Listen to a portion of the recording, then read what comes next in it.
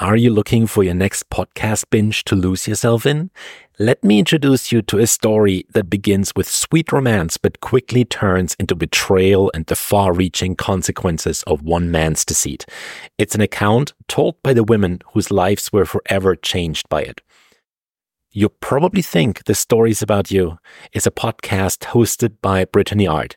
And it's not just another podcast. It's an exploration of self-discovery, growth, resilience, and healing. And it's all told in a unique format. And this is why I'm so excited about this one. This is Brittany's story, but she doesn't just host it like a podcast in the traditional sense. Through immersive soundscapes and the voices of the women affected by these events, this podcast creates such a unique experience that's going to make your headphones glow in the dark. I can't wait to get started, and I hope you'll join me. Listen and follow. You'll probably think this story is about you wherever you listen to podcasts. Ever wonder what psychologists talk about over coffee? I'm Dr. Diana Hill, a clinical psychologist in Seaside, Santa Barbara, where I specialize in values and mindfulness-based approaches to therapy. And I'm Dr. Debbie Sorensen, a clinical psychologist in Mile High, Denver, Colorado, where I specialize in rehab and health psychology and acceptance and commitment therapy. And from coast to coast, I am Dr. Yael Schoenbrunn, a clinical psychologist and assistant professor at Brown University, specializing in evidence-based relationship treatments. In this podcast, we bring psychology research into practice by discussing topics in psychology with experts in the field and with each other. You'll get a glimpse into the books we read, the research we think is interesting, and the ideas from psychology that we use to flourish in our own lives. Thank you for listening to Psychologists Off the Clock. Hi, Debbie. It's so good to see you. Good to see you too. And it was really great to see you in person, even though it was brief out in Colorado last week. We had the chance to connect face to face instead of screen to screen. Yeah, it's great. And to meet up with our families and just share in some nice time together. So that's wonderful. It was very nice. And we have a great episode ahead on integrating yoga into trauma work. But before we get started with that, you were telling me that you have another workshop coming up in Santa Barbara. Do you want to tell our listeners a little bit about what you have? Yeah, I'm going to be doing another workshop on September 9th from 1 to 4 p.m. at Yoga Soup. And this workshop is going to be for both professionals as well as the general public on compassionate mind training. So we're going to be doing some experiential work around developing a compassionate mind, and it's going to be a lot of fun. If you liked the interviews that I've done in the past around compassion, I think you'll really like this workshop. And you can sign up for it on my website, which is drdianahill.com. or through Yoga Soup, which is yogasoup.com. So hopefully I'll be able to meet some of the listeners in person there. That sounds great. And so to start off today, I think we were going to introduce this fantastic interview with Deidre Fay that you did on using yoga to address trauma. Yeah, I thought it was a great topic for you and I to discuss because I have my background and interest in yoga, and then you're an expert in trauma. But I thought it would be helpful in just laying the framework for the episode for you to talk a little bit about trauma and what some of the symptoms look like, as well as some of the evidence-based approaches that are out there currently. Yeah. So for some folks who experience trauma, people have a lot of different responses to trauma, but some folks develop some symptoms that can be quite common with trauma. And that can include things like a very intense physiological response to, daily life. So it can include things like hypervigilant, just being really jumpy and startle easily, disrupted sleep, and just being really easy to get sort of angry or irritated. And it can also lead to avoidance behavior. So avoiding trauma-related cues and reminders or situations that might be stressful. So people can find sometimes who have long-term effects of trauma that their life just gets more and more narrow because of behavioral avoidance.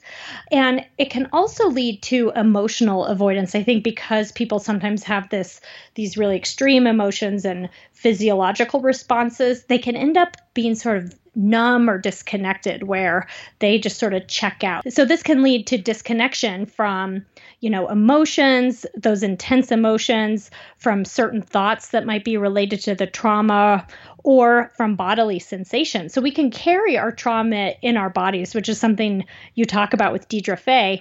And what can happen is that people can get really disconnected or disembodied, where they're disconnected from their bodily sensations. So those are some of the things that can happen in the long term in response to trauma to certain people. And there are some evidence-based practices for post-traumatic stress disorder that we can just talk about really quickly. Prolonged exposure therapy is one, and cognitive processing therapy. And they both really work on decreasing avoidance through exposure. So prolonged exposure therapy focuses on exposure to the traumatic event itself and also to the emotions associated with the traumatic event.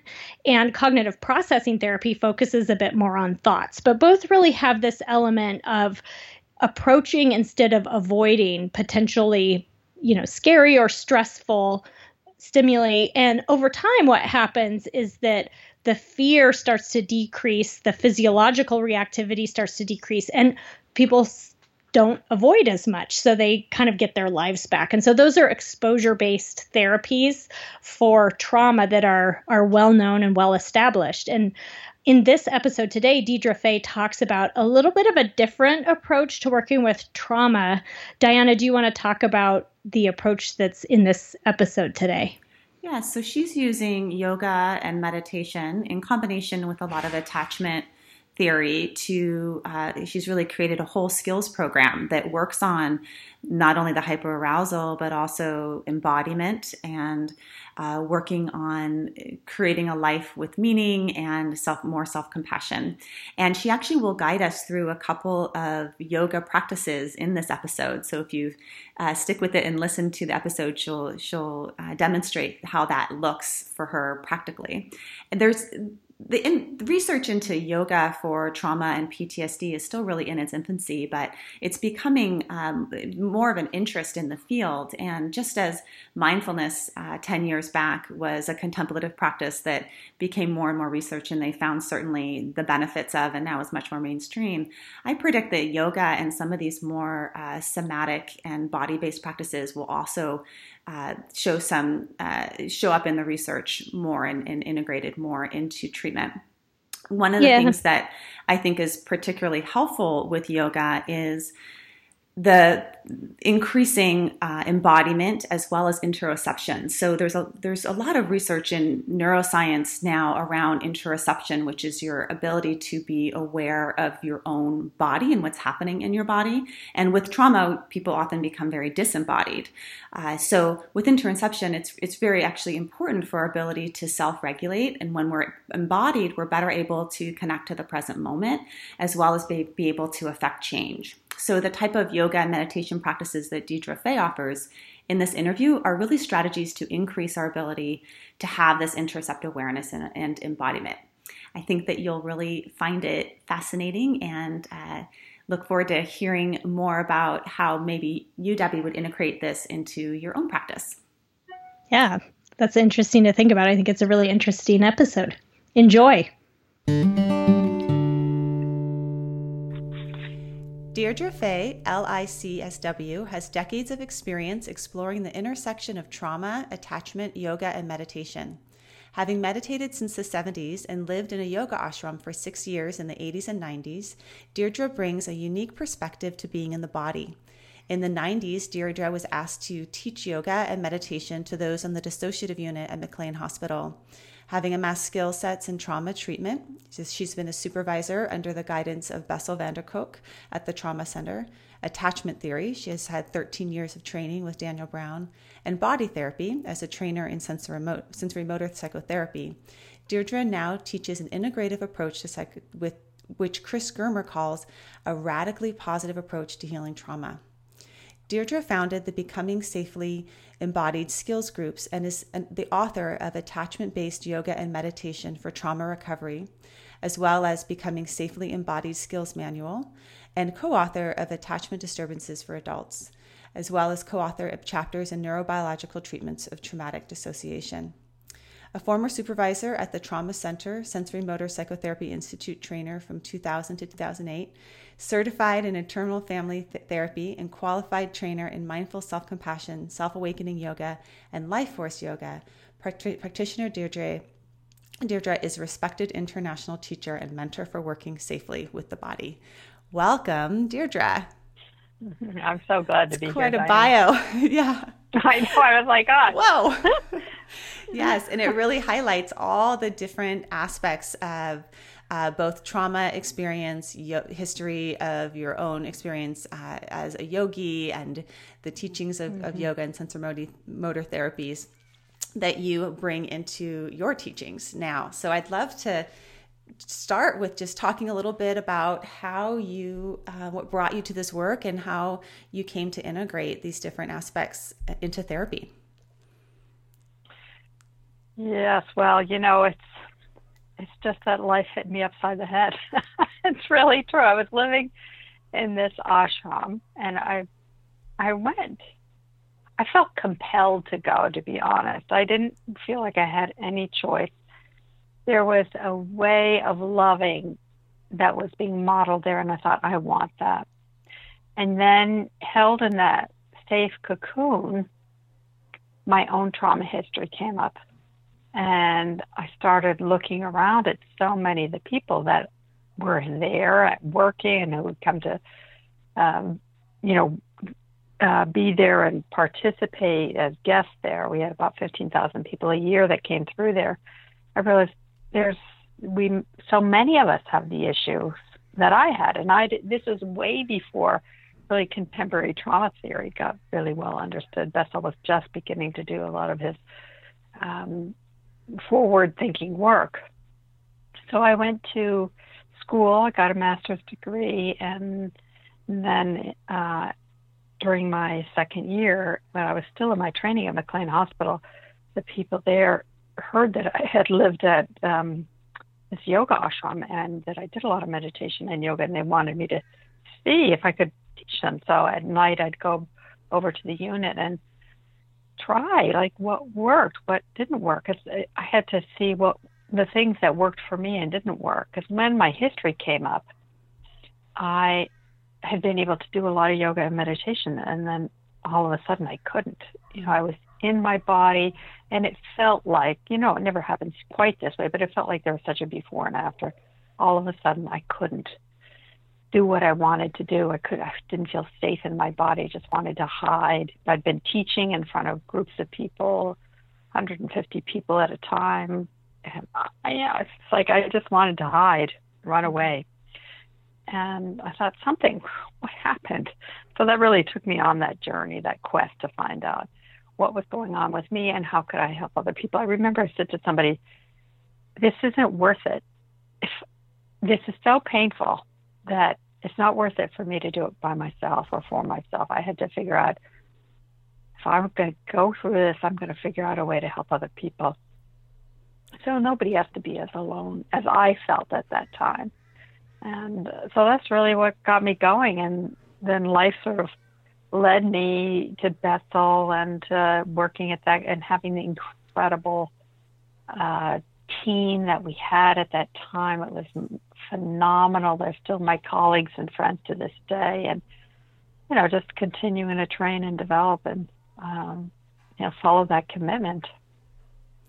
And you take a really unique perspective in integrating yoga into the actual therapy room. So in some of your, in your writings and in your skills manual, you actually have people practice yogic poses while they're doing other somatic work and the whole package of trauma work. But can you talk about why yoga in particular is helpful with trauma? Right. I feel like we all need to have a really big toolbox. So sometimes I do postures, but often it's more the philosophy of yoga that is guiding me and allows me to hold and tolerate the immense amount of pain and suffering that people have without getting caught in it. Because what yoga says is that prana, this life force, is always leading us back home to ourselves. we're going to get sidetracked, we're going to get confused, we're going to get lost. But prana is saying, go here, take this left turn and just, orient a little bit in this direction. Now, when there's trauma involved, it gets so loaded into the body that what happens is prana, as it's moving through our body trying to guide us, gets stuck and jammed against the wounds. We call them samskaras, the pains of our life, the knots. And prana is just like saying, okay, honey, this isn't okay. We're going to clean this out so you can get home to yourself. But that never feels pleasant or good. It's kind of like when a sculptor is grinding away at a sculpture, something that wants to come forward. They're chiseling and they're pounding and they're sandblasting it. And just imagine being the person inside that's being sculpted out. It's not easy, pleasant, or comfortable.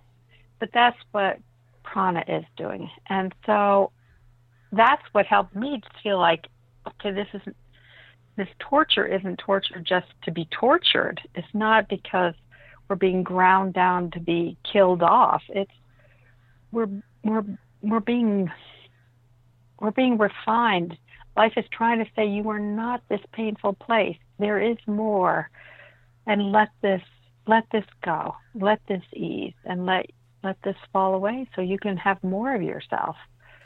So that's what really guides me in my thinking and in my work, and then using different psychotherapy models along the way.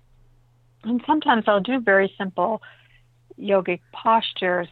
Many of them are not about standing up or actually taking a pose, but just simple little things that are that carry and allow the wisdom of their heart and their body to open up. That's really my intention.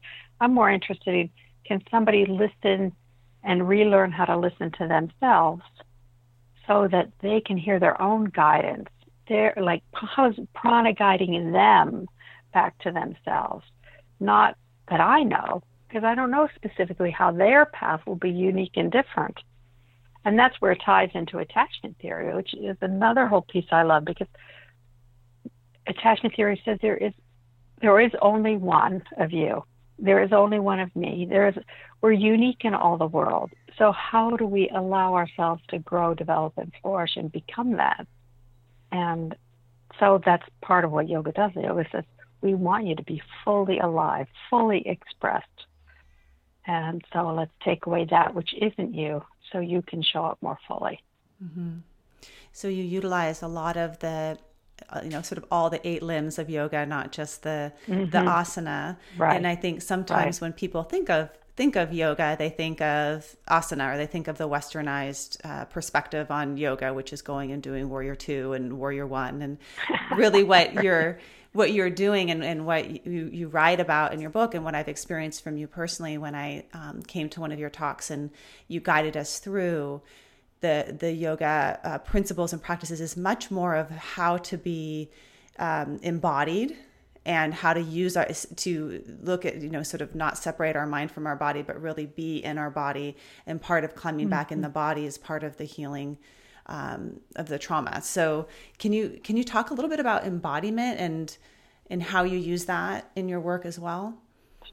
Sure. Well, I think there's true embodiment is not a top-down. It's not a cognitive thing, but it's learning to be with what Dan Stern, the phenomenal developmental theorist, said. He called them vitality affects. Susan Opogen talks about them as pulsatory energy. So how do we touch that underneath the thoughts, underneath the feelings, even underneath or within sensations? What is this other energy that flows? If we look at how does air move? Like, sometimes we see a cloud move and we can see little dust particles in the air. Like, how do we become entranced with that? But how do we see that inside of us so that we begin to become aware of the rhythms and the pulsings and the gurglings that are part of just having organs and blood moving through our veins. And listen, and that's such a funny word. It's not like we listen with our ears, but listen with our felt sense. We tune in, we sense what Genslin calls our felt sense, so that we can listen and be with that and let that begin to move. And then that's really what prana is, and that's what the old yogis did, and how they even developed the whole idea of yoga, is that they would be in a deep state of meditation and something would arise and they would let movement arise out of that internal state. So it's the same thing with training ourselves to be more fully embodied. Is how do I know how not to just react out of my habits, but to be guided from this force of trueness that wants to emerge and help us and attune us to where we need to go. What are some of the practices that you would work with somebody on to help them get more embodied? The first thing is really what I teach in the Becoming Safely Embodied skills are what is a thought, what is a feeling, and what is a body sensation. Mm-hmm. So many times people are afraid to even enter the body because they, what's there. But learning those distinctions, how a thought is different from a feeling, and that you don't have to be overrun by feelings, and that you can control or have some mastery with your feelings, and then tuning into sensations. And then when you have that, can you sort out what are the facts of the situation? What are the interpretations we create around all those different facts? Those begin to develop some mastery. So somebody, instead of being plunged in a vortex of overwhelm or disorganization, they begin to make sense of what's going on. And as that happens, then you can begin to start unpacking triggers. And instead of always being triggered by life, you begin to see, oh, this is happening because something's out of proportion to the moment. It must be connected to my history in some way. It must be an old, undigested memory or a feeling state coming through. And as those things start happening, it's much easier to be in the body. And then I teach a lot about using meditation skills to mind being able to name what's going on, being able to focus on where you want to go with concentration practices, mm-hmm. self-compassion, having compassion for ourselves just for being in a human body and for the pain that is involved of just being alive. And then learning how the simple practices of non-duality, of creating space inside and noticing the space instead of the complications that are there. So those are sort of sequential paths that I take to get people there. And you also talk a lot about the breath in your books as well. And yes. I love some of the breathing, the really simple breathing practices. I think one of them you call, is it the six-sided breathing, where you breathe? 6 sides of the breath. Yes, right. I love that one, which is sometimes when we're doing breathing practices, just having something to focus on that is concrete. So in that practice, you focus on breathing up and down, and then you focus on breathing side to side and front and back. And it's a really nice practical breathing practice for maybe somebody that is just finding their breath for the first time, or being able to explore where in your body your breath can go, which is a grounding practice as well. I'm so glad you found that. Yeah. And I have a couple free versions on my website somewhere, so if people want that, they can try it out.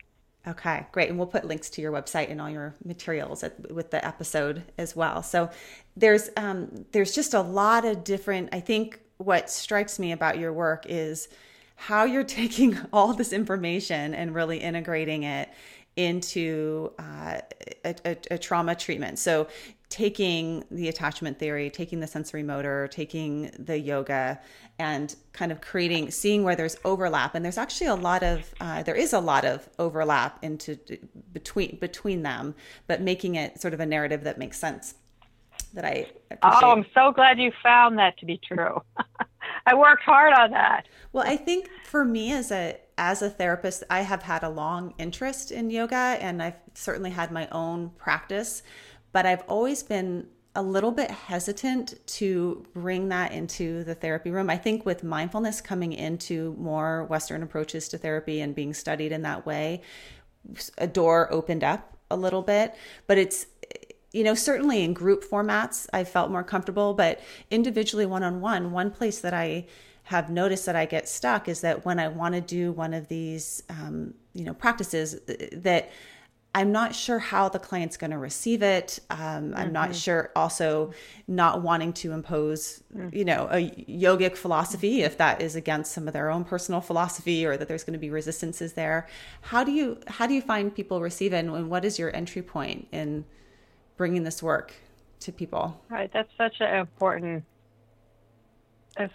important question to be exploring. I guess I could just call it life force, and how, to me, it's very simple. From the attachment theory, we talk about, I certainly talk about protest. We get up against something, we say it shouldn't be like this, and we get all upset that life is that way. How do we know inside of us that it shouldn't be that way? If it should be that way, it would be that way, right? So something deep inside of us knows it should be different. So the attachment theory calls it protest. We could also call it prana hitting up against a samskara, but it's all different language for the same thing. But within that, as we're protesting, what's coming up is some need, some longing, some wish for life to be different. That's what we have to listen to. That's prana guiding us. But it's all already in the body. It's there. And then how can we turn towards something that we want to move toward? How, instead of just holding on to this old uncomfortable thing, or the thing that causes us anguish, it becomes a burden. How do we begin to orient towards something better, or more fulfilling, or more satisfying? And that's where we want to turn toward. So it's all, Patanjali in the Yoga Sutras would call it, in the middle of his book, he talks about go toward the opposite. And I say, well, okay, the opposite is one thing, but I needed nourishment. So how do I go toward what's more nourishing? Not just the opposite of it, but something that's more satisfying, more life-fulfilling. But it's kind of like, to me, it's like the most normal thing in the world. It's just that yoga has a philosophy about how to do that in the body. It's grounded in centuries of understanding. But to me, it's very much the same thing as attachment theory. Mm-hmm. So it's, I guess I'll probably, if I have any worries or hesitation about people feeling uncomfortable with something, I orient them toward the attachment theory, because it's the same thing. Mm-hmm. Same but different. In speaking about the turning towards what you want in your life, you did a really wonderful practice with us in the workshop I attended with you of the modified half archer. And it was, can you describe that practice a bit? You also did the Anjali Mudra practice. Yeah. Right. Well, what I love about the modified half archer is it's about orienting towards something. So being mindful, naming what it is I want, being able to concentrate and direct all my attention and focus on that one thing. So raising one arm out, maybe the left arm out, and pointing to that, focusing. It's so important to have that level of concentration, to concentrate where I want to go. And then from the attachment theory, to be able to reach toward it. Reaching is such an embodied experience of going towards something and drawing it in. So you reach toward that with the other hand, with the right hand, and then draw it in slowly down into the body, into the heart, opening up the heart, stretching wide open, opening up the ribs and the chest so that the body begins to receive in this new information, so that which we want, but we're longing for, is no longer out there, but we make contact with it in here. It's so important that we learn to slowly take in a little bit more of the nourishment. We're trained to reject nourishment and say, oh, I've had enough, thank you, that's fine. Or, oh, I can't really. Or people will think I'm full of myself, or I'm narcissistic, or, X, Y, and Z. There's 1,000 things that we say to dismiss it. But learning to just take in a little bit more, it's like returning to our own state of goodness. So it's in that we just open up and breathe and just come home to ourselves, drinking it in deeply, and then both hands coming together at the chest as a blessing and an offering of yes. We call it sealing it in the Mahamudra practices of meditation. We seal that movement. We seal that with, yes, this is the way it should be. This is what should be. And then, just let our body remember that. Once we gain some body memory around it, then it's more automatically there in our regular everyday life. We don't have to think about it because the body is already primed to move in that direction. Right. Because when you do it experientially like that, I could say I went to your whole talk. I probably retained, 30% of the material, right? Because that's about how much my brain, I have all the notes, so I can refer back to it. But I retained 100% of the modified half archer. My body being able to do that point, pull it towards my heart, put my hands on my heart, and actually and it didn't, it's a couple minutes of that exercise, but it's very different having that experience than just talking about what it is that you want. And I think that's where, that's also it seems that somatic experiencing is very much at the core of a lot of trauma therapy now, that a lot of the trauma resides in the body, and that we actually need to go to the body to heal the trauma as well. It's not all in the head. Yeah. Well, what happens is the trauma gets located in the body. It's imprinted so strongly. And if we look at positive psychology, what we're looking at is we need to have as strong of an experience to be able to draw the attention away from the pain and toward this new thing. Now, most people will say, oh, I can't, because we're so used to, we're habituated to feel this painful wound. I totally get it. But if we're wanting to, as a practice, to cultivate something else, to first balance out the pain, but then have the nourishing opposite be more compelling, more of a draw, more magnetic, we have to literally practice that and bring our attention there and concentrate on it and let that become the new body norm for us. Which brings to the other practice, the Anjali Mudra, which is I also retained 100% of. But can you describe that one? Because it's also about that nourishing opposite that you're alluding to. Sure. Well, people probably know it's the prayer position at the heart. It's a simple thing. It's in amongst so many traditions.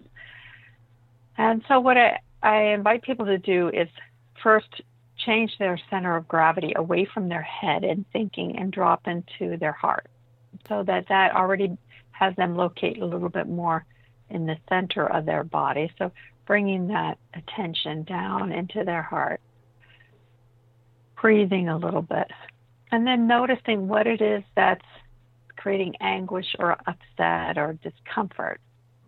And instead of holding it in the body, there's many different models. Now we practice externalizing it, taking it from inside outside.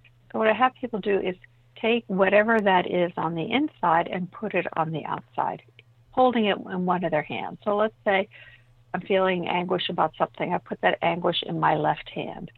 And not just as a thought experiment, but to really feel and sense that anguish out there. Let it become heavy and full and pressing into my left hand, so that my left hand is literally having the felt experience of that, rather than being in my heart and my chest and my belly. It's out there in my hand. And then to explore, well, what would be the nourishing opposite of that? Whatever is causing the upset or the anguish or the distress or the shutdown, what would be the opposite of that? And there's no right answer. It's just to explore and begin a conversation. So I put that nourishing opposite in the other hand, say in the right hand. And again, it's about feeling and sensing that as much as I can in the right hand, while at the same time feeling in the left hand, whatever I have there, and dropping into my heart. So staying centered in my heart, in my spine, in my whole body, my torso at that point. What happens if I begin to bring those two hands together, the left and the right? People talk about starting a dialogue process. Something goes on there, that there's often they have never considered the kind of conversations that could go on. Sometimes people can only bring their hands 2 inches together, and it's like too much going on. That's okay. You just hang out there. Let that conversation begin. It's a process of linking, of reconsolidating something rather than leaving it separated inside of ourselves. So it's about externalizing and then learning how do we begin to link and reconsolidate it. And then slowly, and sometimes it takes over many practices, slowly bringing the hands together. It's not the physical act of bringing the hands together. It's the psychological embodiment of these differences and letting them have contact and creating some kind of contact between them. And then being open to whatever it is. And then again, feeling that, making contact at the heart with a moment of gratitude for whatever came up, and then having people journal and write about it to help bring forward whatever kind of insights or difficulties are there. Because sometimes the next layer of difficulty arises. And so you just keep opening and welcoming, and inviting integration to happen while staying centered in the heart. And what's amazing with that practice is that when you do that first process of physicalizing and moving it out of your body into your hand, that's also very much a practice of, like an act where we do some diffusion, where there's a little bit of space between you and that thing that feels like it's taken over you. And you can actually feel the difference in the weights in your hands. It's like, isn't that something? it's that's so, right. Yeah, you can feel that the weight, it actually feels like you're holding something heavy. Thank you for sharing both of those with us. Oh, so glad. Right. Can you talk a little bit about shame? Because that's another, aspect of trauma that I think is a core symptom that can show up, but I think also is just prevalent even among people that aren't experiencing or haven't experienced trauma. Can you speak to how you work with shame and Sure. how you define it? Maybe we could think about shame as a attachment wound, because shame is so much about there's something wrong with me, and it's a disruption of the sense of self, that there's something wrong with me. And if we have a secure self, we have a buffer against shame. But when shame is so toxic and takes us down, because shame can be self-righting. It can help us move in a better direction. It could be learning character. It can be small amounts of shame. It's like, no, you shouldn't do that. And when we don't collapse into feeling horrible about ourselves, then it's like, oh, right, I shouldn't have said that or done that, or I should have been thoughtful about the other people. But where shame becomes so distressing is when we obliterate ourselves, when we feel like there's something wrong with me, that nobody loves me or wants to be with me or respects me or cares about me, all of us. And those are all attachment wounds. So from my point of view, so much of shame is really the attachment wound coming up, but it comes out so powerfully and aggressively in its physiological distress that we are just taken down by it. And so the hardest thing is learning how to, in the midst of that kind of self-beating up, to bring some kind of positive kindness or goodness or respect or a valuing. And those are the antidote. Any of those positive attachment traits are antidote to this level of shame. And when I was in South Africa right after I gave a talk in oh gosh, that would have been in the 90s, right after the Truth and Reconciliation was there. And somebody came up to me afterwards and told me about a tribe that they worked with. And she said that when somebody does something wrong or that the tribe doesn't like or appreciate or value, they bring this person out into the middle of the circle. And, anyone who has a trauma background is like thinking, oh my God, this is going to turn out terribly. But what they ended up telling me is that the tribe stands around this person and tells them all the wonderful things about them and remember stories of when they did good things and how much they see the best in this person. And they do this on and on and on and on. And I thought to myself, wow, how incredible. It's like it's a remembering of who you really are, that you're not this horrible being, but that you are so much more than that. And do we ever do that for ourselves? No, usually we don't. It's a training to do that.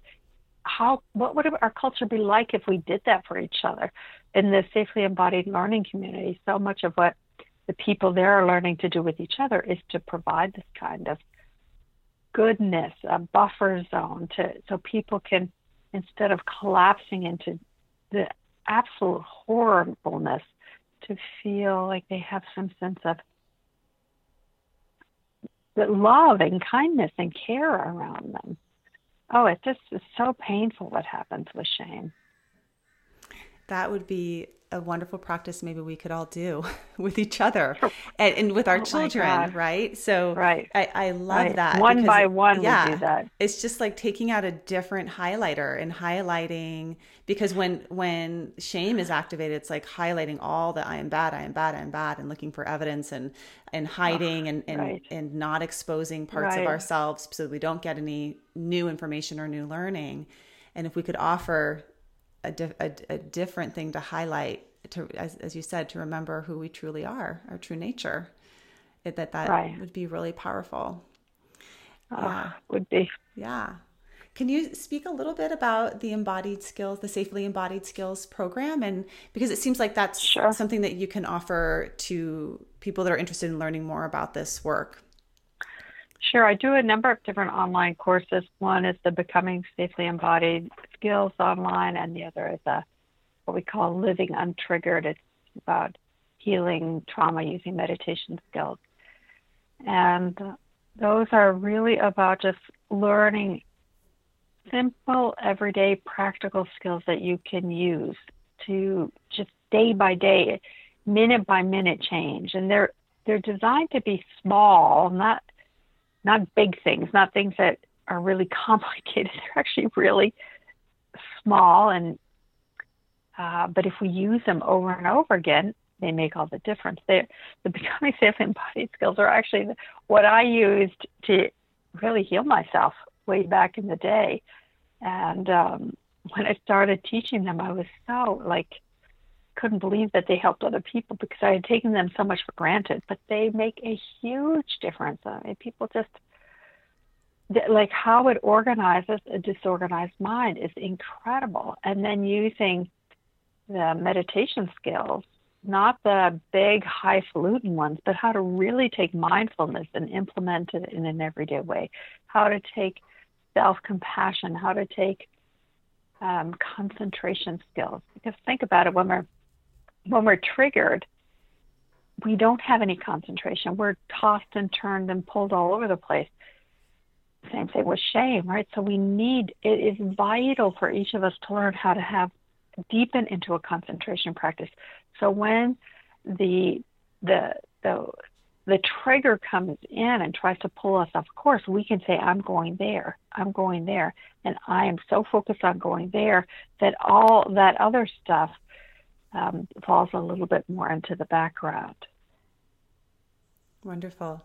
And you also have a book for therapists. So those two courses would be for mental health providers that want to learn for themselves, actually practice it on themselves, but also trauma survivors as well. And then you have a book that is for therapists of how to do this work, if you're interested in learning on a deeper level about attachment theory, about trauma, and you go through a number of navigate a number of symptoms and responses to trauma, things like skills for helping clients be in their body, skills for helping them, set boundaries, and really weaving the attachment theory with the yoga practices where you break down scripts that therapists can use and practices that they can try. Right. That I've been kind of pulling out little pieces and trying on my own after reading your book. And it's also practice for the therapist of how to, at least for me, how to lead someone through this and where people get stuck. And there's a lot of learning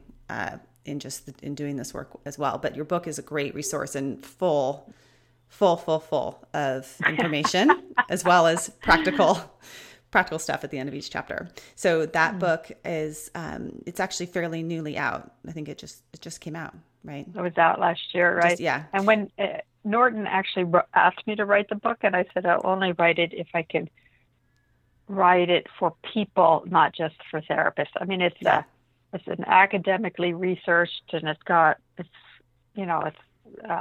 based on all the literature, but I wanted the voice of it to be something that included everybody. So, and that's called, nobody's left behind. Yeah. And that's called attachment-based yoga and meditation for trauma recovery. Right. If you want to look that one up. Yeah. So I guess I have, one last question, which is, where do you see the field of psychology or the field of trauma therapy recovery going? Oh, that's such a good question. And I'm conflicted about it because one of the great problems culturally that we have, societally that we have, is that good trauma treatment is expensive. It takes a lot for a therapist to train and really learn how to be with trauma and help the healing. It takes a lot of supervision and consultation. So it's expensive. The training of it is.